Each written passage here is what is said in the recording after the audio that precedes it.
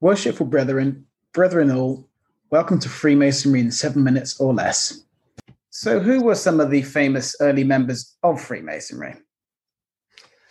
Yes, so when we look at a book written by Gould called The Four Old Lodges, and you can get a copy of this on Google Books for free.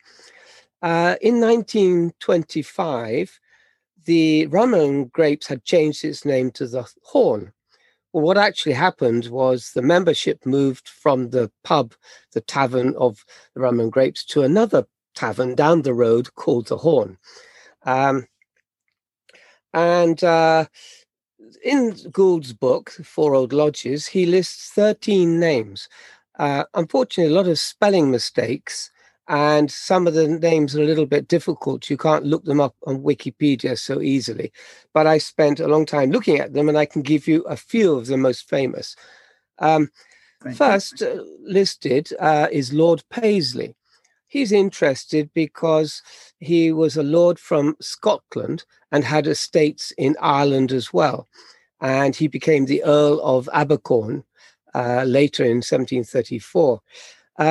He was the Grand Master. He was actually the 9th Grand Master of the Premier Grand Lodge in the year that the list was drawn up, 1725. And it's again, this is an indication of, firstly, he would probably, being Scottish and having property in Ireland, he would probably be Catholic. And he may have also been a Jacobite.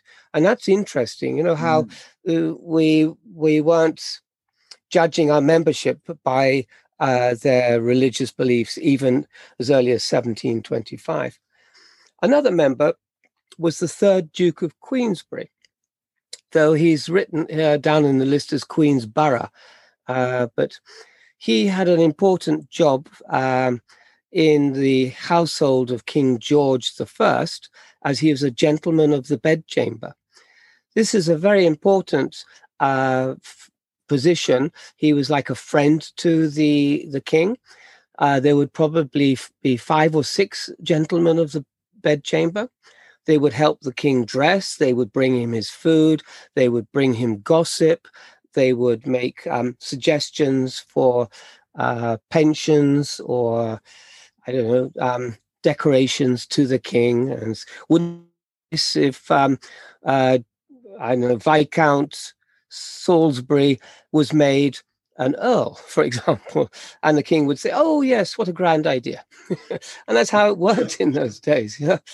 But anyway, so the Duke of Queensberry was had a considerable influence in politics, particularly in Scotland, because he was the former Secretary of State.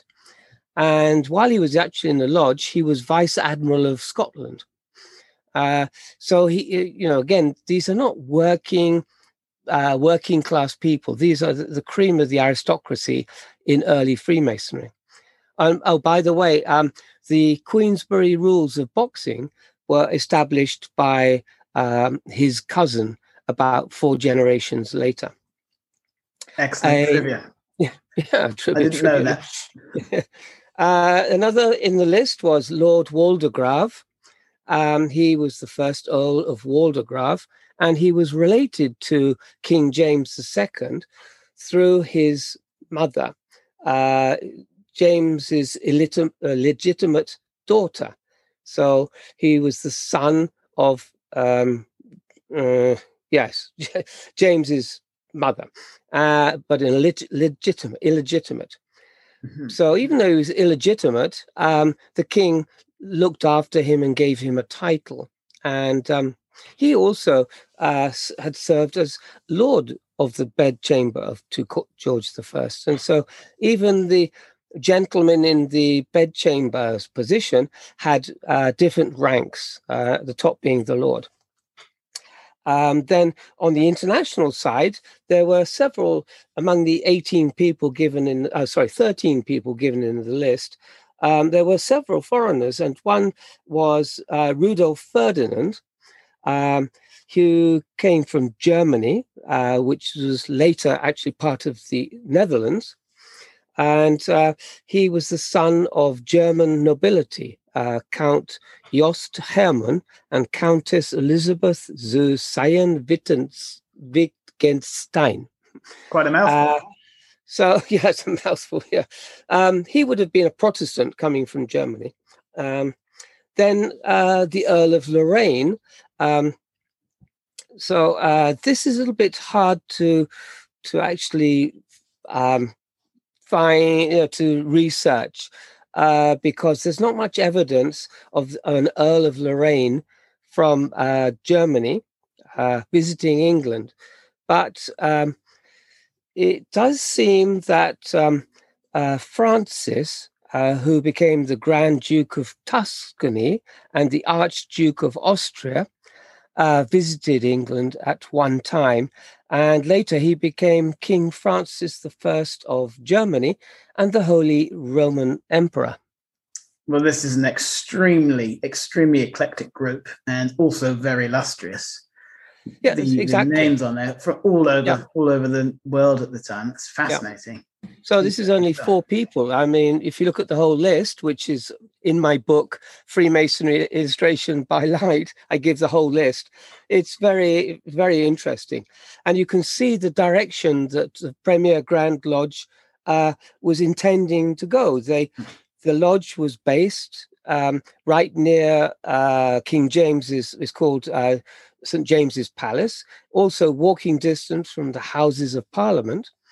And so we had many people there in the lodge who were in the King's bedchamber, and they were members of the Royal Society. And a lot of them were also elite officers in the armed forces. So, for example, even nowadays, our nobility often serve in the armed forces. For example, His Royal Highness Prince Harry of Wales, he was a captain in the Blues and Royals for 10 years, though he's not a Freemason. But it's this sort of service that the Brits like the nobility to get involved in. Absolutely. Yes, it'd be nice to see some of the more active politicians like Tony Blair taking a frontline seat in the action of the conflicts that they caused. Exactly. Yeah. It's easy to lead from an armchair from behind. Yeah, when you're not being shot at. So in conclusion, this just goes to show that speculative masonry from the very get-go was international in scope and was also held in high esteem by the gentry and aristocracy. That's fascinating. Well, thank you, Brother Earnshaw. That brings this episode to a close. If you have any questions, please email on the link below. We now part on the square, and we will meet soon. Thank you and goodbye. Good night.